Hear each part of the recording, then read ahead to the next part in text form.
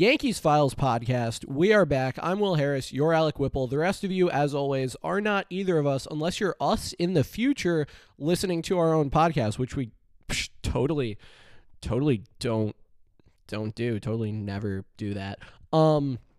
Anyway, Whipple, it's been a little while since our last podcast. Unfortunately, we aren't seemingly any closer to having a baseball season, which is a darn shame. I'm realizing that the tickets I have for the first Yankees-Red Sox series of the year may be in jeopardy of being tickets to a game that doesn't happen. That would be really disappointing. Anyway, I'm thinking a lot about the content that we put out this week, and we'll get to that. But first, I think, the big elephant in the room is Hall of Fame voting results. They didn't match up well with either of our ballots, did they? No, they really didn't, and it's a shame. A lot of the results, a lot of players that I think we felt unequivocally, you, me, and Ryan in our last discussion, were Hall of Famers, are now either off the ballot or have percentages so low that it doesn't bode well for their future chances. And the one player to get on was a guy that we definitely thought was a Hall of Famer in some respects, but you took a very strong stance that he wasn't. I took a stance that he was a borderline Hall of Famer, and the writers felt it appropriate to name him a first ballot Hall of Famer. And I'm annoyed. First off, I think we respect baseball history, and we respect David Ortiz, who we're referring to. Everything that he did. Maybe you do. And so congratulations to him. I think, I would like to say that, we're not in the business of hating on people. What I would like to hate on, though, is the process that led to Ortiz being elected, because I think it's just the most hypocritical show from so many writers. I mean, so many writers, as you pointed out on Twitter, had David Ortiz on their ballot and not Alex Rodriguez. And not that many had Alex Rodriguez, not David Ortiz. And so basically, these writers determined that it was okay to induct a player who took steroids. It was not okay to induct other players who did take steroids. So they basically said steroids don't matter. They said performance doesn't matter too, apparently, because Ortiz's performance was so much worse than Barry Bonds or Alex Rodriguez for the potential hitters. And so their line in the sand was basically drawn at, is this a guy that we like and we're going to support because he was nice to the media, versus A-Rod or Bonds, who were scapegoats and gotten their fair share of hot water. And I think it's ridiculous. I think it's ridiculous that a morality play was what determined who is a Hall of Famer or not. And my stance on this has been, you either have to let them all in or let no one in. And I'm in support of letting them all in. My ballot had Bonds, Ortiz, Clemens, and A-Rod. But I think if you draw the line, if you say A-Rod took steroids, Bonds took steroids, you have to keep that line consistent. And that means Ortiz is not a Hall of Famer. And I think it's embarrassing that hundreds of writers bent over backwards to, be like, oh, Ortiz's one positive test was discredited. And even Rob Manfred bent over backwards to try and make this happen. I mean, let it not be said that MLB does not play favorites with the disgusting show of favoritism that they've played towards Ortiz away from A-Rod. And it's a shame because, more and more the Hall of Fame is becoming not a hall of the very best people, but a hall of players that we've deemed worthy and that we liked and that we're going to shape our arguments around. And, if you want to, the last thing I'll say, again, if you want to cut the line at people who took steroids, Ortiz is unequivocally on the other side of that line. He took steroids, and I don't know how many times we have to repeat it. We could just spend this whole podcast saying it over and over again. It just seems like some people do not want to remember that fact. Yeah, and the more you get into the voting, the worse and worse it looks. On public ballots, A-Rod and Manny Ramirez had effectively the same percentage of the vote. Manny Ramirez was worth fully 50 fewer WAR than Alex Rodriguez over the course of their careers. Now, look, if you want to say someone with almost 70 WAR is a shoo-in Hall of Famer and A-Rod is also a shoo-in Hall of Famer, and that's why people voted for both of them, that's fine. But the idea that Manny Ramirez and Alex Rodriguez are equally deserving of being Hall of Famers, and neither one is as deserving of being a Hall of Famer as David Ortiz is heinous. I mean, I agree with almost everything you said, except the idea that there's a good argument for David Ortiz to be a Hall of Famer. I really think there's not. I think it's very weak. But the more you get into this stuff, the worse and worse it gets. I mean, you think about the fact that they reduced the eligibility on the Hall of Fame ballot from 15 years to 10 years right before Clemens and Bonds got on the ballot, so that the electorate that they had at the time that they knew would never induct Clemens and Bonds would be a similar enough electorate 10 years later that the guys wouldn't get in. You think about the fact that Sammy Sosa, Gary Sheffield, and David Ortiz all have exactly the same kind of level of legitimate steroid speculation from those 2003 tests, and that Sosa and Sheffield were both meaningfully better players than Ortiz, and that neither of them came close to getting in. It's really like some incredibly bad stuff that the writers pulled this year.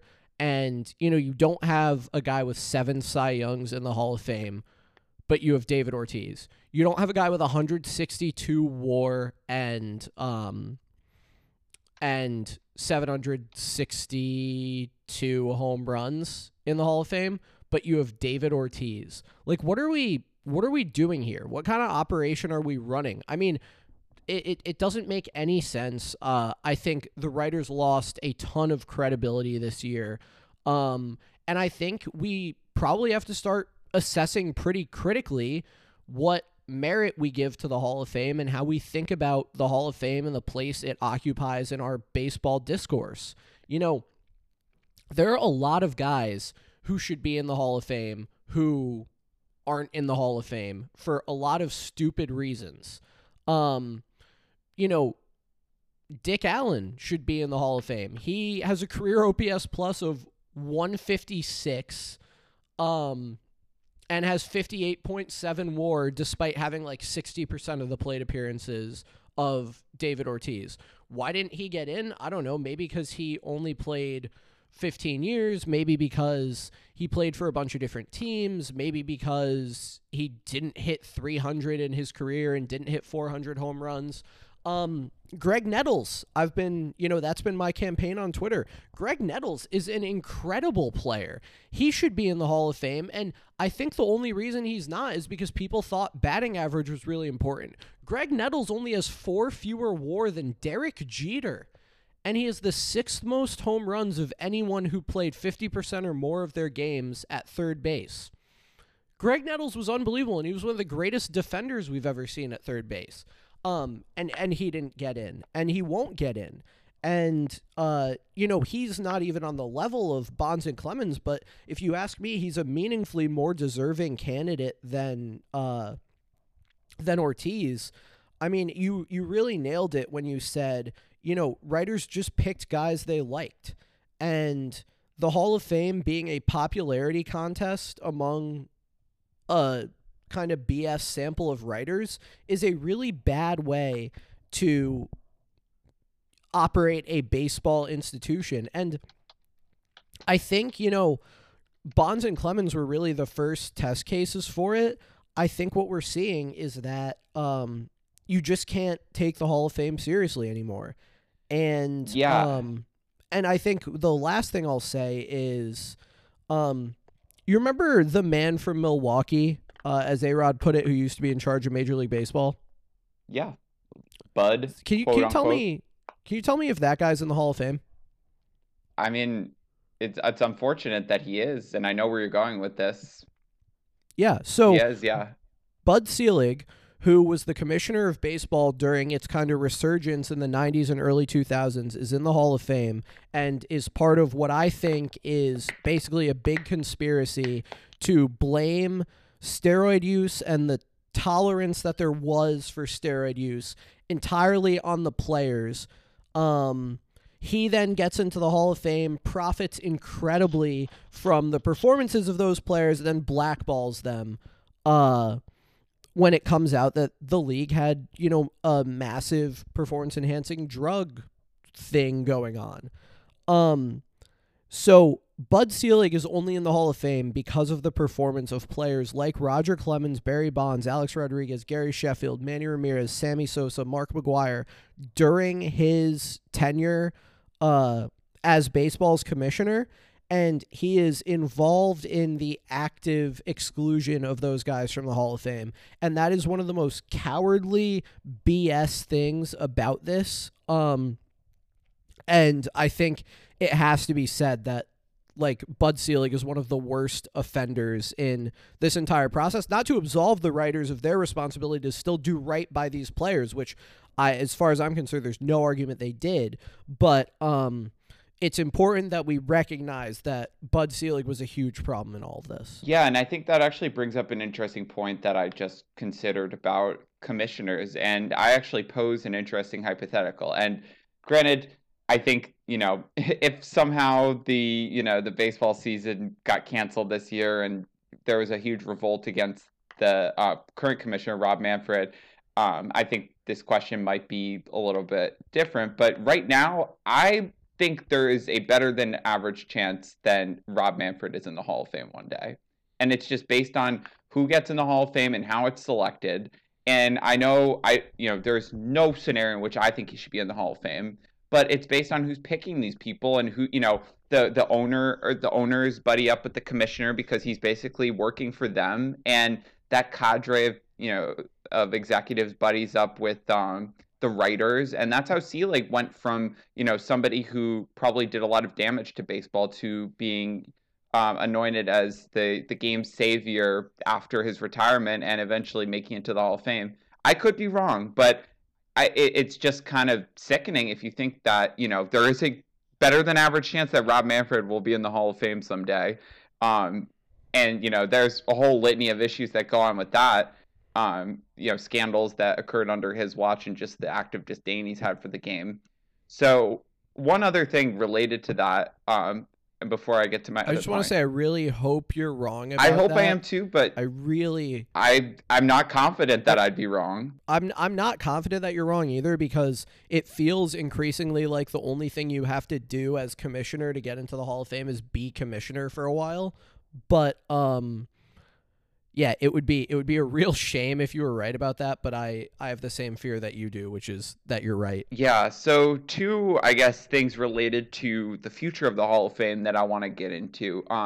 The first one also relates to Rob Manfred, and it relates to someone who's going to be on next year's ballot and is being talked about as basically the premier candidate for next year's ballot, the only player who probably has a chance to be a first-time Hall of Famer. And coincidentally, would this be a future Yes Network analyst? I was going to say, just hired by the Yes Network. So Carlos Beltran will be on the Hall of Fame ballot next year. And I like Carlos Beltran. I'm excited to hear him call baseball games next year. I think he's really smart. We'll add a lot of insight to Yankees broadcast. But you can't deny his role in the sign stealing scandal. And there are going to be other players who come into Hall of Fame balloting in 5 years, 10 years, so on, who played a role in sign stealing. And I think the sign stealing scandal is kind of the next steroid issue, because I think we're moving out of the range of the Bonds and Clemens who were under PED allegation but never confirmed. Now, in the future, I think guys will come in like Robinson Cano who tested positive, and we already know how it's going to look because Alex Rodriguez and Manny Ramirez are not gaining traction. What do you think about sign stealing? Do you think that that's going to be something that's judged less harshly, more harshly? And I think Beltran will be the first test case. So how do you feel about Beltran's candidacy? It's a tough question, because from the discourse from players that I feel like I've absorbed, they were really unhappy about the way the Astros were handling sign stealing. I think the consistent message across the board was, this is beyond the pale. There is a level of this that is acceptable, and if you can do it legitimately just because you're good at it, that's one thing, but this exceeds those limits. And then I have to square that with the fact that we know there are steroid users in the Hall of Fame. We know there are guys who built their career on throwing the spitball or modifying the baseball in the Hall of Fame. You know, we know there are people who were involved in unsavory competitive practices who are in the Hall of Fame. How will they judge this specific sign stealing scandal? I think it's hard. I think one of the reasons it's hard is Beltran was effectively scapegoated, as far as I can tell. I find it incredibly hard to believe that Carlos Beltran and Alex Cora were operating alone, as the commissioner's report wants us to believe. It just doesn't add up for me. So, you know, how do we distribute that responsibility? How harshly do we judge it? How do we measure the fact that Carlos Beltran was an Astro for like, I don't know, a year and a half or half a year? I guess one season at the end of his career, and it was that sign stealing season, and that, you know, he had already created all of the value that he ever created as a player prior to that. What do we infer about what else he might have been involved in at other points in his career?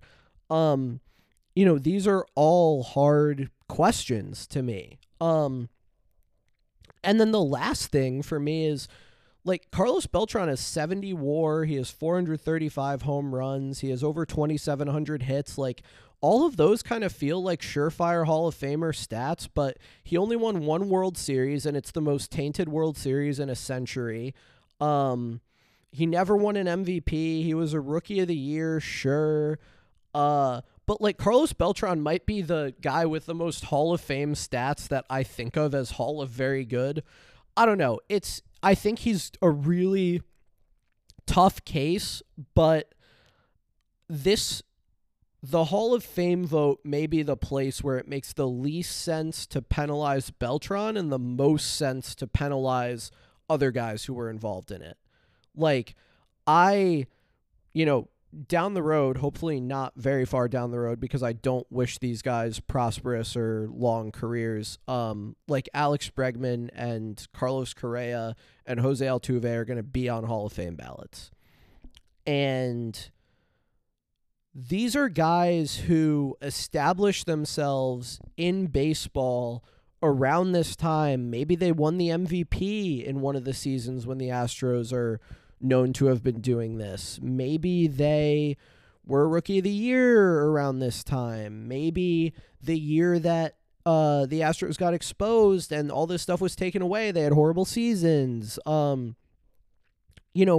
think Beltran is only the tip of the iceberg for the question of how voters are going to have to evaluate this, and there are going to be much more interesting cases down the road.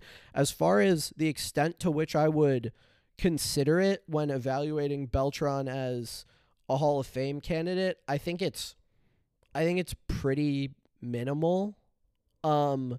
Just because his career was basically over. I think he, let's act like he retired when he got traded away from the Yankees in 2016. He still has a very good case. Yeah, no, I agree with your points. I mean, I think personally, I would definitely not factor it in as much for him because of that.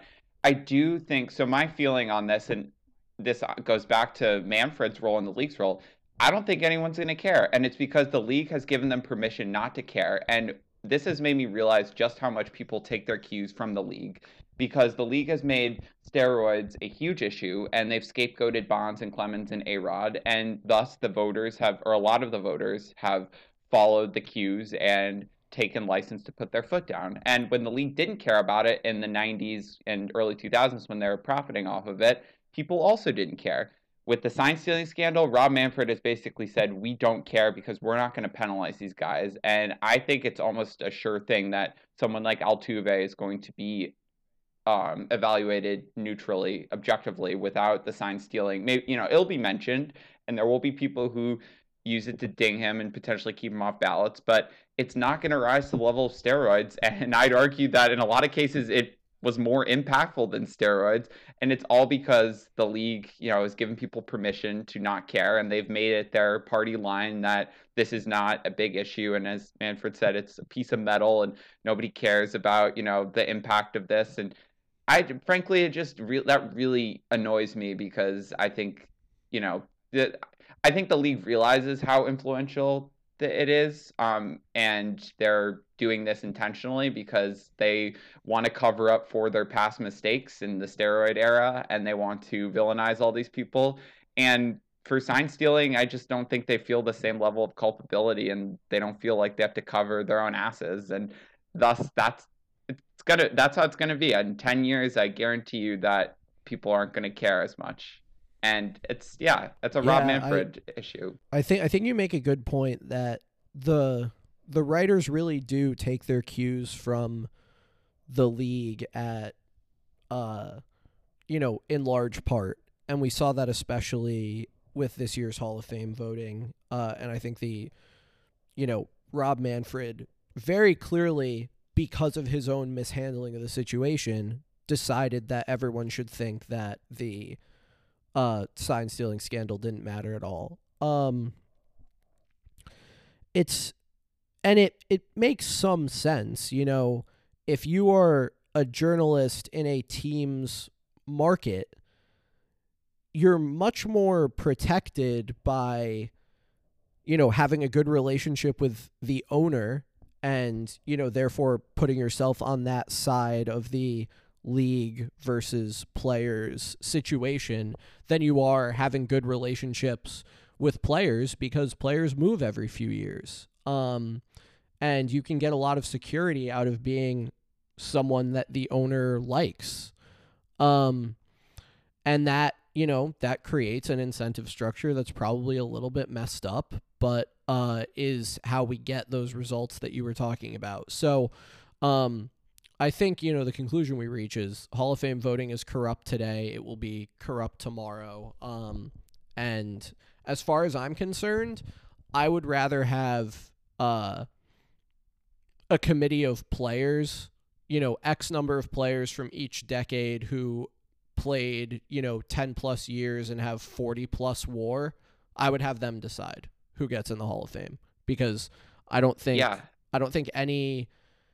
I think the journalists have shown that this is not a responsibility that they can execute faithfully. Yeah, and I think the era committee does, a little bit of that, and that's how we get some of the guys that, the guys that you discuss have a chance, the Dick Allens and the Greg Nettles. They have a chance because of the era committees, and we would be talking about other guys like Minnie Minoso, Tony Oliva, and Jim Kaat, who were all inducted by the era committees this year.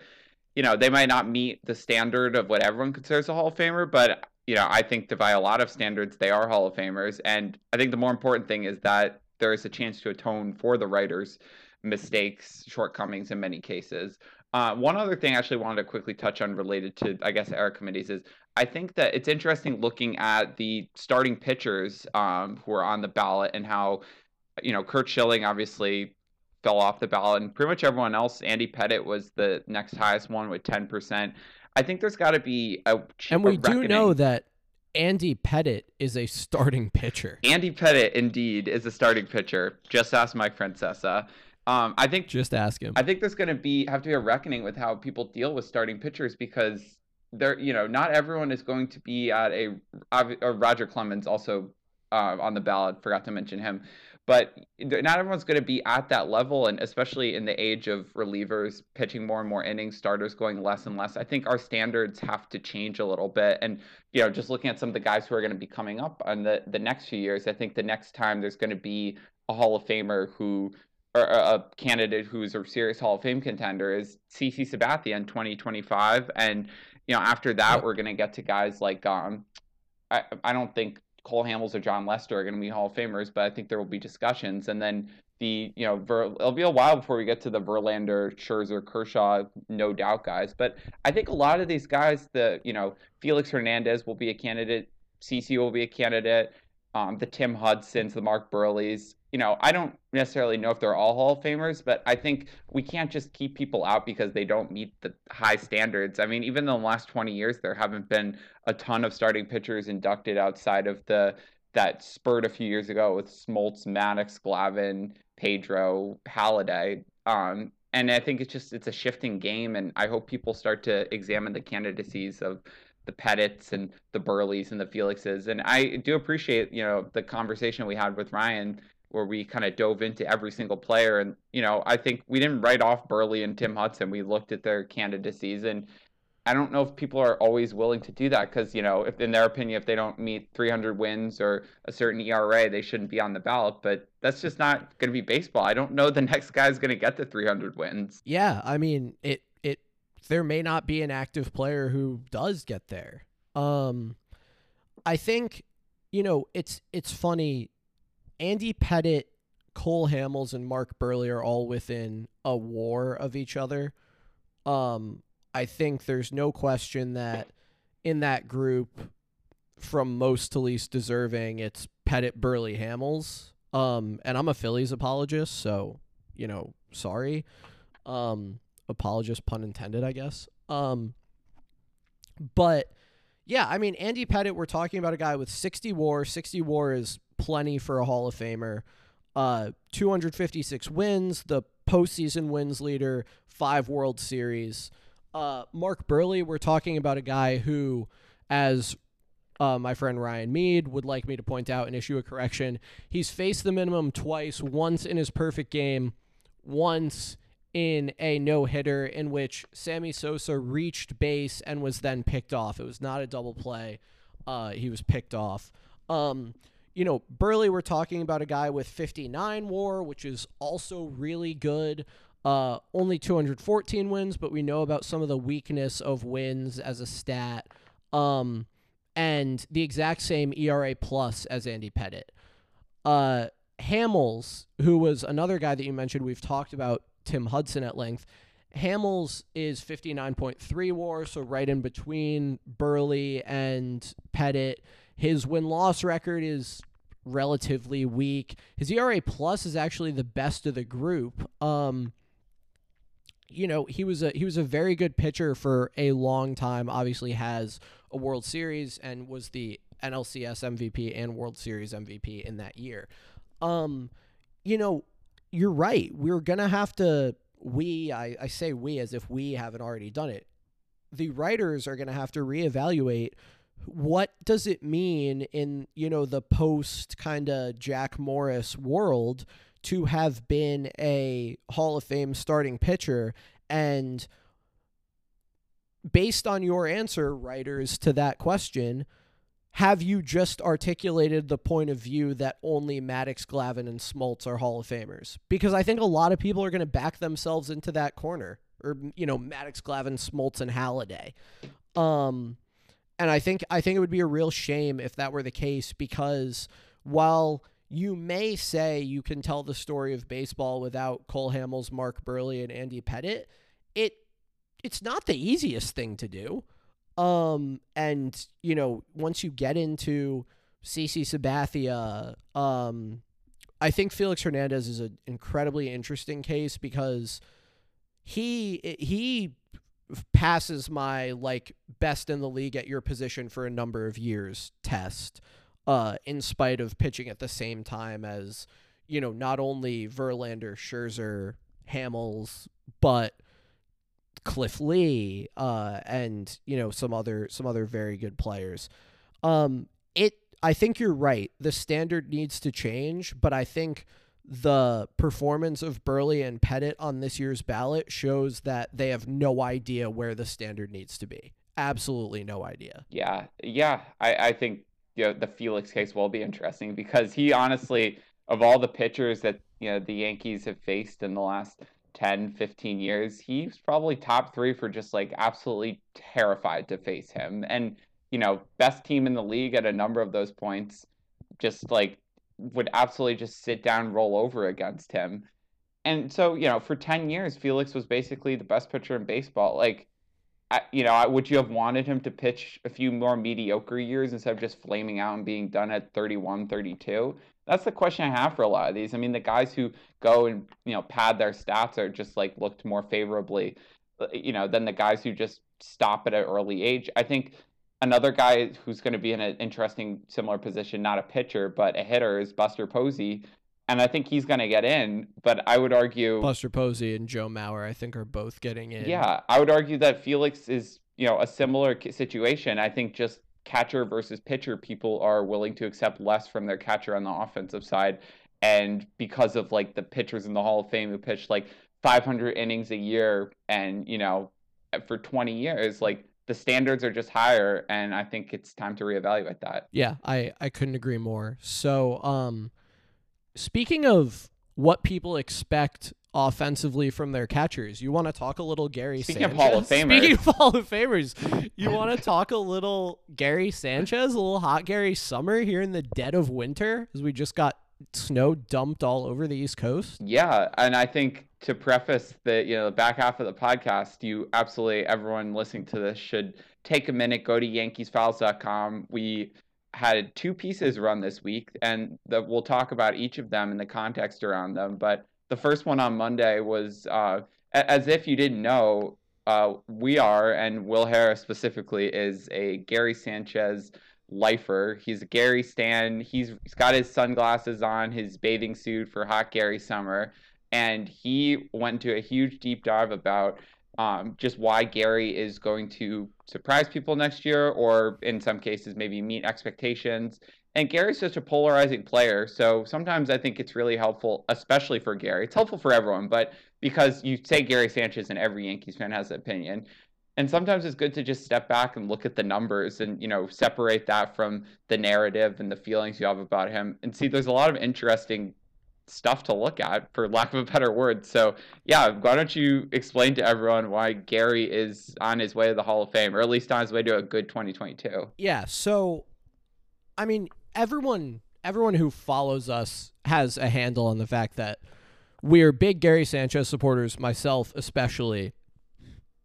And I think Gary kind of cursed himself by being so good so fast. There was no runway to Gary producing at an all-star level. It just happened. He showed up in 2016, played in 53 games, hit 20 home runs, hit 299 or 300, should have been the Rookie of the Year, got it stolen from him by Michael Fulmer. Comes back in 2017, hits like 275 with a 30-plus home run season, all-star. Okay, now, like, this is where he's set expectations. This is where, hitting in that 280 range with 30 to 40 home run pop while playing every day at catcher. That is what people expected from Gary Sanchez immediately once he started playing regularly, because that's what he did. And it's important to remember that there aren't guys doing that at catcher.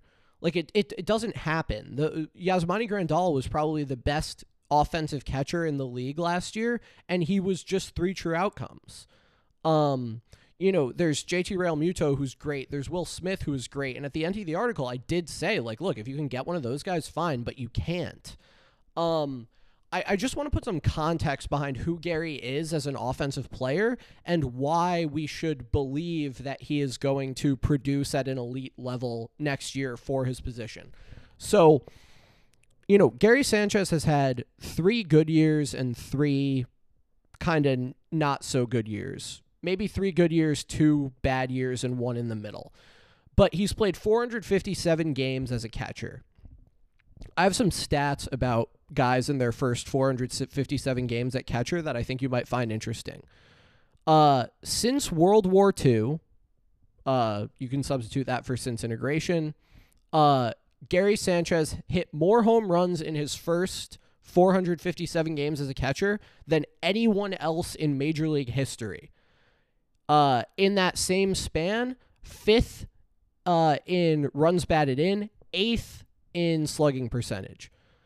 That means that from an offensive production perspective, we're watching the career of one of the top 10 catchers of the last 77 years in the number of games that he's played at the position. That's something that that context is really, really important.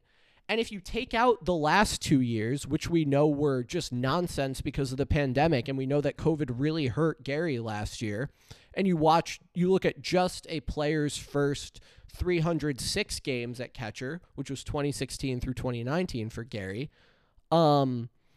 he is 9th in OPS and leads Mike Piazza by 14 home runs in that in that span. He ranks second in slugging and third in runs batted in. In that span, he ranks ahead of Jorge Posada and Yogi Berra in almost everything. Gary, on top of that, made multiple All-Star games by the time he was 26. He has as many 20-plus home run seasons and as many 30-plus home run seasons as Aaron Judge. He has beaten Yogi Berra and Jorge Posada's single-season bests in both home runs and OPS. We should be appreciative of what we've seen from Gary in the last 6 seasons. Gary Sanchez has been unbelievably good. He's been one of the best catchers in baseball in that time and one of the best offensive catchers by a lot of metrics that we've seen in this sample size in a really long time. I want to drive home. Jorge Posada was 26 or 27 by the time he finally had a good year. At that point, Gary Sanchez had hit 100 home runs. This is a guy who burst onto the scene early and is going through definitely some growing pains and some adjustment at the major league level. And so often catchers come up later than Gary did and take a while to adjust. And it's not just been adjustment that has hurt Gary. It was injuries in 2018. It was COVID in 2021. It was the weird season in 2020. But Gary Sanchez has a penchant for getting incredibly unlucky, and those of you who listen to the podcast during the season know that I am a believer in regression to the mean almost above all other things. And last year, there were only 13 players who were unluckier than Gary based on the difference between their expected and realized batting averages. Of the bottom 20 players who had the biggest gap between their expected and realized batting averages, he had the highest barrel rate and an above average hard hit rate. So that means that there are plenty of guys getting similarly unlucky to him, but none of them had the quality of contact that Gary was showing. So he's hitting the ball like someone who should be a very good hitter, and oftentimes, for lack of a better explanation, those balls are going right at people. He was similarly unlucky in his difference between slugging and expected slugging and WOBA and expected WOBA. He basically rated somewhere in the bottom 20 to 40 major leaguers in luck. I went into some analysis of Gary's batted balls that are very likely to be hits, anything with an expected batting average over 500. Basically, the league on those balls was getting really lucky. Gary was getting really unlucky. If Gary had the same luck as the rest of the league between 2020 and 2021 on those balls, his cumulative batting average between 2020 and 2021 would go up by 15 points.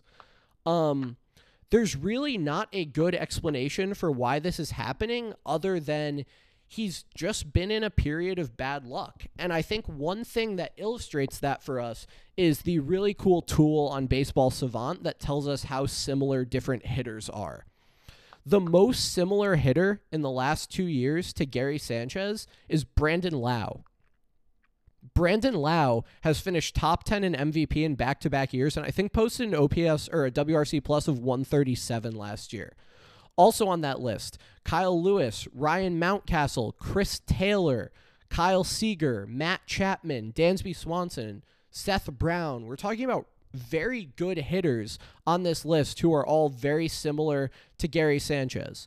So what's going on here? By barrel rate, he profiles similarly to Vlad Jr., Teoscar Hernandez, Brandon Lau again, Giancarlo Stanton, George Springer, Devers, Pete Alonso. I mean, this is a guy whose quality of contact is elite, and that's pretty freaking good. There's nothing about the way that Gary is hitting the ball or his approach at the plate, which he's become meaningfully more disciplined in the last few years, and that's really benefited him. He walks almost as much as Aaron Judge, or at least walked almost as much as Aaron Judge, or more than Aaron Judge in 2021. This is a guy who the only real knock on him is his strikeout rate. It's the only real criticism you can make of him at the plate. And yet, there's all this belief that Gary Sanchez is some damaged good from an offensive perspective. Chase rate, same as Michael Brantley's, better than Bryce Harper's, better than Freddie Freeman's, better than Yuli Gurriel's, better than Shohei Ohtani's. So in that group, you have the last two NL MVPs, the AL batting champ, and the AL MVP from 2021. Better than Yordan Alvarez, better than Wander Franco. The guy is really disciplined. He walked as often as Aaron Judge last year and more than Stanton, Correa, Seager, Tatis, Springer, Bogarts, Machado, Chris Bryant, Rafi Devers, Bellinger, Marcus Semien. And the criticism that he strikes out too much, Gary Sanchez has exactly the same walk to strikeout ratio as Rafi Devers, Starling Marte, Rhys Hoskins, and Jose Abreu. Have I named a bad player yet? You have not. I have not named a bad player yet, and these are the most similar guys to Gary Sanchez in all of these offensive categories. So what gives? I don't know. Why are his projections all for him to have a bad or average offensive season when they're not at all in line with any of his expected stats ever? I have no idea. Gary Sanchez is an elite offensive catcher. He's one of the best power hitters in the game. He is far better than Kyle Higashioka. He has an elite pop time and an elite arm. The only thing in baseball that Gary Sanchez is bad at is framing. And if there were robot umpires tomorrow, which there should be, Kyle Higashioka would not have a job, and Gary Sanchez would be widely recognized for being what he is, which is one of the top 5 catchers in the game. And if you go and read the article that I posted on YankeesFiles.com, you will be hard-pressed to disagree with that statement, and you'll get out your bathing suit and your sunglasses and your sunscreen and your towel, and you'll come meet me at the beach for another hot Gary summer. Yeah, I think the research you did was just really illuminating. And one thing that I think is interesting is that you're almost writing this and we're all talking about it like Gary had a terrible year from start to finish last year. I mean, look at him in July, and his stats are really good. I mean, he was getting backdoor all-star consideration. Then he got COVID, and I'm sorry, but I'm not willing to write off a player who got, like everyone's impact from COVID was different, and we don't know how it impacted Gary. And I'm not going to write him off his season because he got a virus that potentially could have taken more out of him than we know. But for 3 solid months, Gary was a really good hitter, especially when other players in the Yankees lineup went down. He carried that lineup for a stretch in June and July. And the thing that impresses me, I mean, yeah, all the things that you said are just examples of how Gary stacks up favorably to the other players in the league, especially considering his position. I think people need to realize that there are terrible catchers out there. I don't know how many times we can say this, but the Manny Piñas of the world are, if they were Yankees, people would be hating on them for 10 more reasons than they hate on Gary. I think that Yankees fans have a tendency to hate on the players they perceive as lazy, which is terrible. We saw it with Cano. We saw it with Gary. It only stopped with Cano once he became an MVP level hitter. And, not everyone is going to be Derek Jeter. Not everyone is going to fit in that profile. People play in different ways. I think, look at someone like DJ LeMahieu compared to Gary, and I think it's a really interesting comparison of perception versus reality because, DJ is someone who consistently is mediocre. In 2021, we saw that. I hope he's better, but I'm not going to expect it. Gary runs hot and cold, and if fans' reactions have shown anything, it's that they like the guy who's consistently mediocre, which makes no sense to me. Yep. Let's not forget that Gary has been basically one of the unluckiest players in baseball in really the last 4 years. DJ LeMahieu was the luckiest player in baseball from an offensive perspective in 2019 and 2020. Like, in 2020, it was off the charts.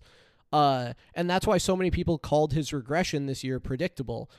Just want to get a few notes in on a couple of things you mentioned. First, I included some tweets where I roasted people for being wrong about Gary Sanchez in this article. Someone advocated that the Yankees should sign Manny Piña or Tucker Barnhart. neither one is good, and they've combined to be worth fewer WAR than Gary Sanchez in over 2 times the plate appearances in their career. Second, on something you said, from the day after Aaron Boone said that Kyle Higashioka had won the starting job to August 1st, which was right around the time that Gary tested positive for COVID, he posted a 123 WRC plus. Yeah. And that's, I mean, there were so many moments in that span, pre-COVID, post-April Gary, that people are just not remembering, or selectively remembering, I think, as the case may be. One other thing I just wanted to say about Gary is that I was honestly more encouraged from him this year than I have been ever, and that was all because of the plate discipline you talked about. I think the biggest thing with Gary being the strikeout rate, it actually, this year, to offset that, he walked at a career-high clip, and career high in walks, and ended up, if the batting average is low, he has the on-base percentage now to offset it, and, all he has to do is... And his strikeout rate fell by over half, or by a quarter between 2020 and 2021, which people, for whatever reason, don't want to remember. Right, and it just takes some of those balls to fall, or him to get a little luckier, and those numbers are going to be back in line with 2017 to 2019. I mean, yes, 2020 was a bad Gary Sanchez season. It was just a bad season for everyone. I'm not going to put any stock into 2020. There were a lot of reasons to be optimistic about 2021 Gary, and that's even before looking into all the underlying statistics that you looked at. Just the top level numbers, and the pre-COVID Gary, for May, June, and July, he was a legitimate game changer, and I think that it's easy for him to get back there next year. And unfortunately, I think this is probably his last chance to do so, because being a free agent, I don't know how the Yankees are going to approach it, but I don't see them sinking millions of dollars into Gary. I don't think the door is closed, but I think, the stars have to align, and I think Gary's got to show the 2017-2019 performance. I don't think the Yankees are particularly attached to keeping him, and I think the Judge extension is going to be a much higher focus, as it should be. I just hope they remember that Gary has hit and is playing a more valuable position than Judge, and he is equally, if not, maybe not more successful, but, it really... I'm not going to go that far, because that might be a too bold statement, but... I mean, look, we're talking about Aaron Judge, who is a top 10 player in baseball, versus Gary Sanchez, who is a top 5 player at his position. It's not a comparison that is fair or necessary, but to say that it's easier to find an elite right fielder than an elite catcher is true. Yes. It's not a statement about the priorities the Yankees should have in bringing back one of them and not the other. Of course, the Yankees should not be choosing; they should bring them both back. But yeah, I mean, your point is well taken. There are probably 25 teams that would love to have Gary Sanchez. Yeah, and I think that Yankees fans are used to having guys behind the plate who can both hit and defend, and at very high levels. Which is weird, because the only guy they've had in our lifetimes who could do that was Russell Martin. Yeah, I think that people, they have this, expectation. I mean, yeah, let's not forget, what Jorge Posada was.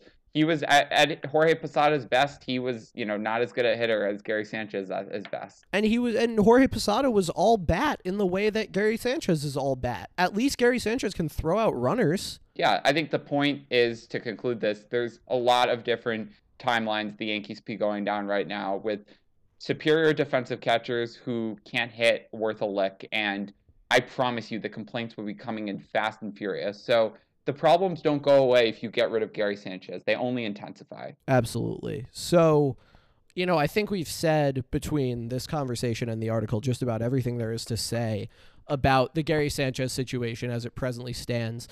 One thing I want to get into is I had just the best time reading your retrospective on the 2012 Yankees, which went up Friday morning. As you know, obviously the listeners don't, I was pestering you to upload it in draft form to the website early so I could read it, because I was just really excited about it. the 2012 Yankees were an incredibly fun team to watch. You and I have some very good memories of them. And they've been kind of the team that you look back on most fondly, 2009 excluded, of course, for a long time. I think you feel similarly about them as I do about kind of the 2016 team. And maybe some earlier teams, some pre-2009 teams as well. And the way that you wrote this article as a retrospective on the season that was told through the sequence of the game 1 of the 2012 ALCS, I just thought was like a really cool stylistic choice. And I was shocked by how, kind of how well they lined up. And I just had a great time reliving so much of what happened that year. I mean, you and I were texting about the Ichiro trade, and we obviously talk about Raul Ibanez a lot, and he is the subject of like half of the article. And the names that are in this article, like Jim Johnson was thought to be basically the best reliever in baseball at this point. And Raul, really hurt him, and you get some great Yankees Red Sox memories. I mean, I'll let you take it from here, but I said this on Twitter. I want to reiterate it here. Like, this is, as far as I'm concerned, like maybe the coolest, best piece of writing that is on our website. Certainly the best in this vein, in this kind of area. Because I had a ton of fun reading this. I think it's super well done. And, you absolutely lived up to your billing as kind of the number one fan of the 2012 Yankees 10 years later. Yeah, no, I appreciate that. And I think the cool thing about the off season is that, even if we weren't in a lockout, there would be downtime to get to take on cool projects like this. And this was definitely on my to-do list. People don't know, and maybe I'll actually link it for if you want to check it out. But I was in a previous life, I was also a Yankees blogger, running a solo show. It was called 27 Up, 27 Down. And I did that for 2012 and parts of 2013, 2014. And so I think part of the reason I connect fondly with 2012 is that was when, I put pen to paper or fingers to keyboard, and I said, I'm going to actually write about this team. The first article I did, I still remember, was called I think it was like the rise and fall of AJ Burnett. It was right after they traded AJ Burnett, which I did not mention in this article, but I just did like a deep dive into Burnett's 3 years with the Yankees. And from there, I just, I was hooked in writing, and it didn't come out as consistently as I think I wanted it to, but I was able to track a lot of that 2012 team and really go deep into that season. And like you said, I consider myself one of the biggest 2012 Yankees historians, and I just had a ton of fun writing about this. I kind of styled it in the vein of another great Yankees book called The Last Night of the Yankees Dynasty, where Buster Olney chronicles the end of the more commonly referred to as the dynasty, 1996 through 2001 Yankees, through the Game 7 of the 2001 World Series, which I think is a pretty natural stopping point to reflect. And there's definitely something that ended that night. But there's a lot of players who continued on for the Yankees. And the 2009 World Series had a lot of those same players, especially in the core. So I think in one respect, yes, that was a dynasty that ended. But the dynasty, in a larger sense, continued on through 2009 and through the 2009, 2010, 2011. And I think the stopping point, in my opinion, is probably 2012, because it was the last time that the Jeter, Rivera, even though it wasn't playing, Pettit, Posada retired. So it doesn't overlap completely, but the crux of that team, and I think Jeter specifically, that was the last time they made the playoffs. And I thought about what the stopping point was, and I think the Game 1 of the 2012 ALCS was a good way to capture that, because that was the last time that team had hope, and especially with that ninth inning comeback. And especially, as you said, how the names throughout the season, specifically Ichiro and Raul Ibanez, were responsible for fueling that comeback. And they were responsible for a lot of the Yankees' success down the stretch. and how when Jeter broke his ankle, I felt like, and a lot of Yankees fans I'm sure felt like that was the end of something. Like the Yankees did not lose the game at that point. They're down by a run in the first extra innings of game 1 of the 2012 ALCS, but it just felt like something, died that night, and they went out pretty quietly and didn't make it back to the postseason until aside from 2015's brief wildcard game appearance, until 2017 with a new core. So the 2012 Yankees was an ending point, and if you go back deeper into the season, it was an insanely fun season for a team that was throughout that dynasty run. Usually pretty handily took down its opponents in the regular season. There was a lot of playoff drama, but there's never really a doubt that they're going to make it to the postseason. In 2012, the Orioles really gave them a run for their money, and we remember the postseason, but also down the stretch, I had forgotten that literally from September 3rd or 4th to October 3rd, the last day of the season, the Yankees and the Orioles were within a game and a half of each other every single day. So they were either tied, the Yankees were up by a game, the Yankees were up by a game and a half. And for 30 days that went on. And to be an Orioles fan must have been really frustrating, because when the Orioles countered, the Yankees just struck right back. And so the Yankees never fell behind in that run. But there were some really exciting games down the stretch. And of course, Raul Ibanez, we all remember how fun that was, watching him win game after game, especially in the postseason. And it was just a team that a lot of aging players, I think the return of Andy Pettitte was something that, I still remember where I was when I read that tweet. That was incredibly exciting to see him come back, picking up the Ichiros. And wait, I think I remember, I think we can. Yeah, wait, I think I was with you, right? I think we were in high school. We were at our high school. And I think you either saw the tweet and came and found me, or we were together when you saw the tweet. I think we were we saw the tweet. It was like before school started, when everyone kind of congregated. Yep. Yeah, in the lobby of the high school. And I think either we were there or I found you. I still remember that. And that honestly, it was it was one of the most shocking moments, because Andy Pettitte was on no one's radar. Oh my God, yeah, no, absolutely. I mean, I still have bookmarked that the great Pinstripe Alley article from a couple days later called How It Happened, which is an apocryphal like instant messenger conversation between Brian Cashman, Joe Girardi, Hal Steinbrenner, and Andy Pettitte, where he tells them that he's coming back. I think Hank Steinbrenner makes an appearance. Mark Teixeira makes an appearance.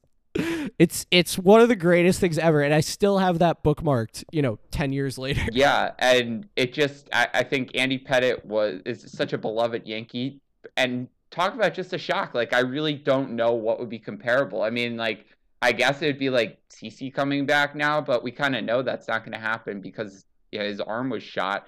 I guess Pettitte was, he felt the itch and he was throwing on backfields covertly. It was just a cool story of how that happened. But he was actually really important down the stretch because of some other injuries. And there's definitely some specific things that I want you to weigh in on. But just kind of as a whole, to have Pettitte, to have Kuroda, CC have front a really good pitching staff, to have the Jeter resurgence. I mean, he had an MVP level performance that year. Led the league in hits. Yeah, him and Cano were just a solid middle of the infield, best in the league probably. It was a bunch of guys who, most of the guys were kind of at the end of their careers, but it was like one last run. And I think we all love watching movies or reading stories of getting the band back together, one last shot at it. And that's how the 2012 Yankees felt. And right up until Jeter broke his ankle and, that ALCS ended pretty quickly, I think they had a real shot at winning. And the Tigers only won 88 games that year. So, in another reality, the Yankees could have faced the Giants that World Series. One thing I did want to ask you to weigh in on, though, because I know this was near and dear to your heart at another time and shows how you've always been a fan of Yankees catchers and especially bat first catchers. One thing that happened very early in that year, I think we just passed the 10-year anniversary of it, was the Michael Pineda for Jesus Montero trade. And it didn't ultimately impact the 2012 Yankees, besides not having Montero, because Pineda was hurt for so long. But that was another shocking moment of that year, and really it shifted, I think, a lot of expectations of who was going to be on the team in 2012. What were your thoughts on that trade when that happened? Well, yeah, I mean, as you recall, and this is not surprising given the discussion we just had about Gary Sanchez, I loved Montero. I was so bought in on all the prospect hype. You know, he came up and had those like 10 great games or whatever at the end of 2011. He was like flicking opposite field homers. It was sick. And I was so bought in on Jesus Montero. I got a signed Jesus Montero bat for Christmas in 2011 that I still have. And then like a couple weeks later, they traded him. And I was distraught. And then when Pineda didn't do anything for a couple of years, I was like, wow, the Yankees really lost this trade. And, you know, obviously Montero's career really went downhill. He didn't really produce with the Mariners. He never stayed in good enough shape to play at a major league level. He got popped for PEDs at one point, if I remember correctly. But, yeah, I remember, I'm sure we talked about it at the time. I was not happy about getting rid of Montero, but you know, Russell Martin did certainly win me back pretty quickly. Russell Martin was a ton of fun, and it was fun that at the end of the 2012 season, correct me if I'm wrong, but at the end of the 2012 season, we had a student teacher in our history class who looked just like a scaled down version of Russell Martin, which made it especially nice. Plexus. Shout out Nectarios. Yeah, I remember Martin hit a huge home run in game 1 of the ALDS. I think we showed up to class and we were like probably congratulating him more than we would the actual Russell Martin.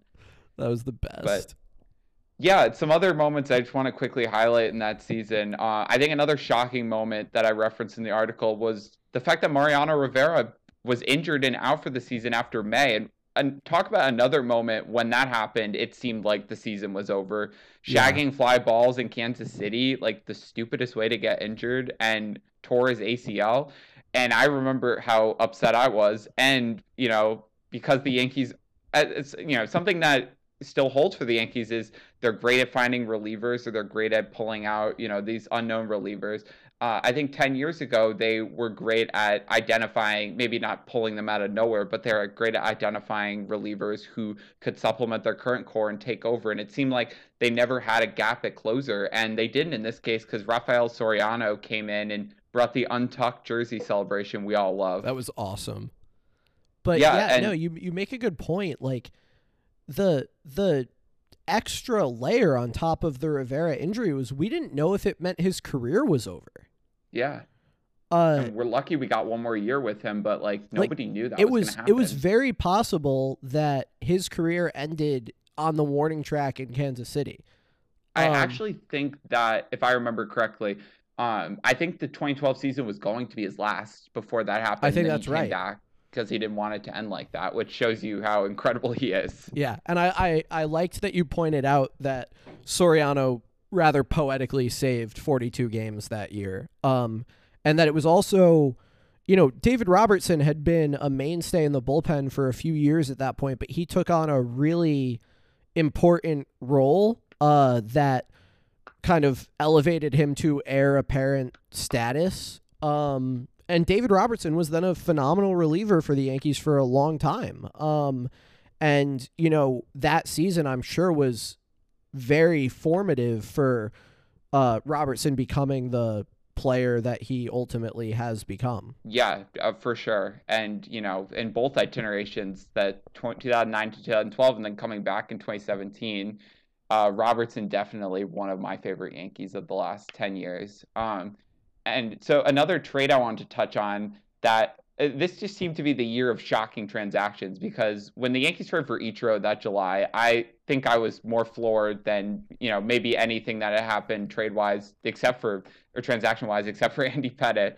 And it was just because Ichiro, now we associate him a little more with the Yankees, but he was at that time he was the Mariners' lifer, and he was one of the best hitters of all time, I'd argue. And, his performance was a little bit below where we were expecting it to be, but he was Ichiro. Like, he was a celebrity, and it happened so quickly. And, as I noted in the article, the Yankees were actually in Seattle. So some Mariners fan who wasn't checking their phone showed up to the game and saw their franchise player in another uniform opposing them, which I think is kind of funny. But Ichiro, besides just being someone to fill the left field gap, he hit really well down the stretch, and he was definitely a spark plug.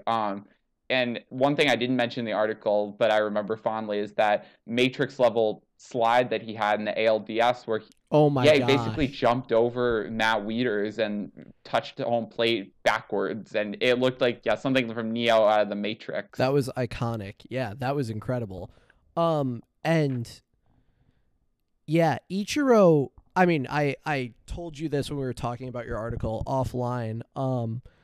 But I remember seeing the Ichiro news and immediately going on River Ave Blues and looking at the comments on, maybe it could have even been the game thread that night, and someone commenting, I saw the alert Yankees trade for Suzuki, thought they meant Kurt, and almost killed myself.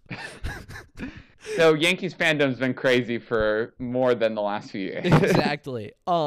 But no, Ichiro was, a spark plug is exactly the right way to say it. He was a ton of fun, surprisingly productive. As you get into in the article, hit a couple of big home runs, which was not the Ichiro Suzuki thing to do, but we always got to have that fun conversation about how, people say he could be a 30 home run hitter if only it's what he wanted to do. Every time it happened, and he was just, one of the coolest players in baseball, like just an icon of the sport. And to see Ichiro play in a Yankees uniform, even if it was past his prime, even if it wasn't the same guy who had, set the single season hits record and all of that, it was, and, won Rookie of the Year and MVP. It was really fun to have Ichiro as a productive part of this team. Yeah, and I still remember, the Yankees have traded and signed a lot of good players, but there's only one player. The minute they traded for him, I was like, I have to get this guy's shirt. And it was Ichiro, just because it was the first name on the back of the shirt. And I still remember I got it the day he hit those Sunday Night Baseball home runs against the Red Sox. And it was really cool. Like, just, it's hard to describe how much of a celebrity he was. I think people know, but like, just someone I think, like a Derek Jeter level transcended baseball. And to be on a first name, to have your first name be to stand alone without your last name, basically everyone know who you are, I think was pretty cool. It's cool to see him contribute and be really important for that Yankees team down the stretch. Absolutely. So, the last thing I want to discuss, there's so much in this season, as I touched on, great hitting performances, Curtis Granderson hitting over 40 home runs, second straight year. Hiroki Kuroda, just an absolutely all-time Yankee in my opinion. So fun to watch him pitch, and he was so big to pair with CC and Pettit and that pitching staff. But when you tell the story of the 2012 Yankees, you tell the story of a man named Raul Ibanez, and what Raul Ibanez did for that team was nothing short of shocking. He was not hitting that well in August. I think there was talk of benching him. There was talk he didn't really play super regularly. Not a lock for the postseason roster. And then down the stretch, just turned into the most clutch hitter you have ever seen in your lifetime. In the regular season, had multiple game-tying, game-winning hits and home runs. And ALDS Game 3, I think was the first player to hit the game-tying home run and then the game-winning home run in extra innings in postseason history. And that game was just incredible. I still remember like watching that. I think, I was in my parents' house, and but definitely was, I think at that time being in high school, had an early bedtime, but was following along on my phone. And when he was up and to win the game, I ran back down to the TV and just absolutely lost my mind. Definitely woke some people up. Again, as I mentioned before, if you're not up to watch the end of these Yankees games, you're not a real fan. So, and let's not bury this. The man was pinch hitting for A-Rod, was he not? He was. And A-Rod, didn't have a great year and wasn't hitting especially well in the postseason, but it's Alex Rodriguez. I mean, Raul Ibanez was bench hitting for a guy who hit 696 career home runs. yeah, if our Hall of Fame discussion has shown you all nothing, it's that A-Rod is one of the top 5 hitters of all time and was pinch hit for by Raul Ibanez, and it worked out perfectly. It makes no sense. And we got the iconic photo of A-Rod having no idea what to do to celebrate, so he just grabbed Jeter's butt. Yeah, A-Rod definitely had some interesting celebrations. I remember in 2010 when Timms hit that game-winning home run after A-Rod hit the tying home run. I think A-Rod like grabbed his helmet from him and was just like looking for somewhere to throw it and was like circling the celebration. A-Rod just like a supremely weird dude. I mean, if you all saw he at the Packers game last weekend, like he's just a weird dude. We love him though. He's super weird. But yeah, I mean the Ibanez stuff is wild. And you know, he is a legend in Yankees history as a result. I think the pinch hitting for A-Rod thing is the thing that gets me because, you know, how could you not want one of the best hitters of all time hitting in that situation? How could you want a guy who looks just like Jiminy Cricket hitting in that situation? And it worked out perfectly. And, you know, the fact that he hit the home run off Johnson, came up again, hit the walk-off, all-time against Mattis, awful call. The walk-off home run. Did he do it again? He did. Yeah, no, but come on. Great call. And also the home run of Mattis. Mattis was a lefty killer. I mean, the fact that Ibanez jumped on that first pitch and sent it second deck wasn't just someone hitting a home run. That was someone who was brought in specifically to face lefties versus someone who absolutely was terrible against left-handed pitchers. And he just, first pitch was gone. That was incredible. And Mattis basically threw like from first base. Mm-hmm. Like he would stand so far on that side of the rubber. Like I don't know how you hit him as a lefty. And yeah, Ibanez was just off the charts that postseason. And the fact that, you know, he kept them alive in game 1 of the ALCS too. Yeah. I don't know how he did it, but you know, sometimes guys just go off. Like, and he was just in some kind of zone that nobody else was in, and thank goodness he was playing for the Yankees. Yeah, and for him to come up in that situation, you know, with them down 4 and getting the tying run to the plate, I mean, it seemed magical. And sometimes, like, the magic stories work out. I mean, he didn't continue his hot hitting after that, but for that one moment, and I kind of detailed that in the article, that, like, it felt like right then, like, this was a team of destiny. And unfortunately, it wasn't. But I think to kind of, you know, put a bow on this, sometimes, you know, it's the teams we love don't have to be World Series winning teams. I think 2017 is another great example. Like, I will remember that team so fondly and look back on those games. And they didn't win the World Series. And, you know, we can debate ad nauseum about sign stealing. But at the end of the day, we do have to accept they didn't win the World Series. But such a fun team and such a beloved team. And I think 2012, in my opinion, is kind of the same way. And they're a little more poetic just because it did seem more like an ending where 2017 was more like a beginning. I think they're actually kind of like interesting bookends in the 5 years in between. A lot of mediocrity. In the wilderness. A lot of mediocrity. But yeah, I had a great time remembering the 2012 Yankees and this 10th year anniversary. I felt it was a really good time to do it. And, you know, that's what we love about baseball. Just like those moments that seem unreal and that they couldn't actually happen except for in a storybook. But they did happen. And like I said, doesn't always end up with your team on top, but they really tried their hardest. And I'm glad we can, you know, with the 10 years later, we can remember them and, you know, look back and appreciate their place in Yankees history. Yeah, I think you summed it up well when you said, although they didn't know it at the time, the Yankees wouldn't make it back to the ALCS for 5 years. In that time, the old guard of Jeter, A-Rod, Rivera, and Pettit retired, making way for a new core of Aaron Judge, Gary Sanchez, Luis Severino, and Gleyber Torres. You never know when the end is going to come for the Yankees. The 2012 ALCS was the last moment of joy and success for a generational group that lived a baseball lifetime together. I mean, that's what it is. These seasons can be so impactful.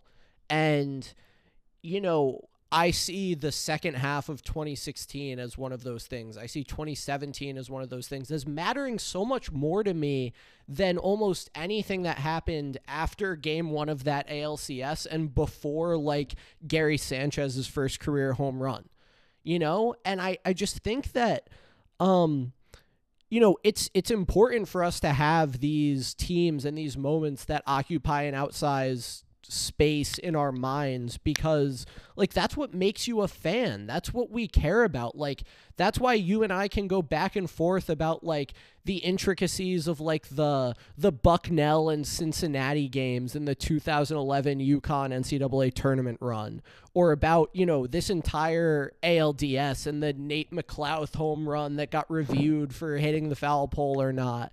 And all this stuff. Like that's what being a fan is all about. And I think part of what I love so much about this article is that, you know, we all, whether it's the 2012 Yankees or another team or another sport even, we all have these teams and these moments that we identify with so deeply. And for you to, you know, go through all the work of expressing that and expressing what the 2012 Yankees are to you, that's just like the essence of what it is to be a fan of something. And I think it's what makes this article so easy to relate to and so easy to enjoy.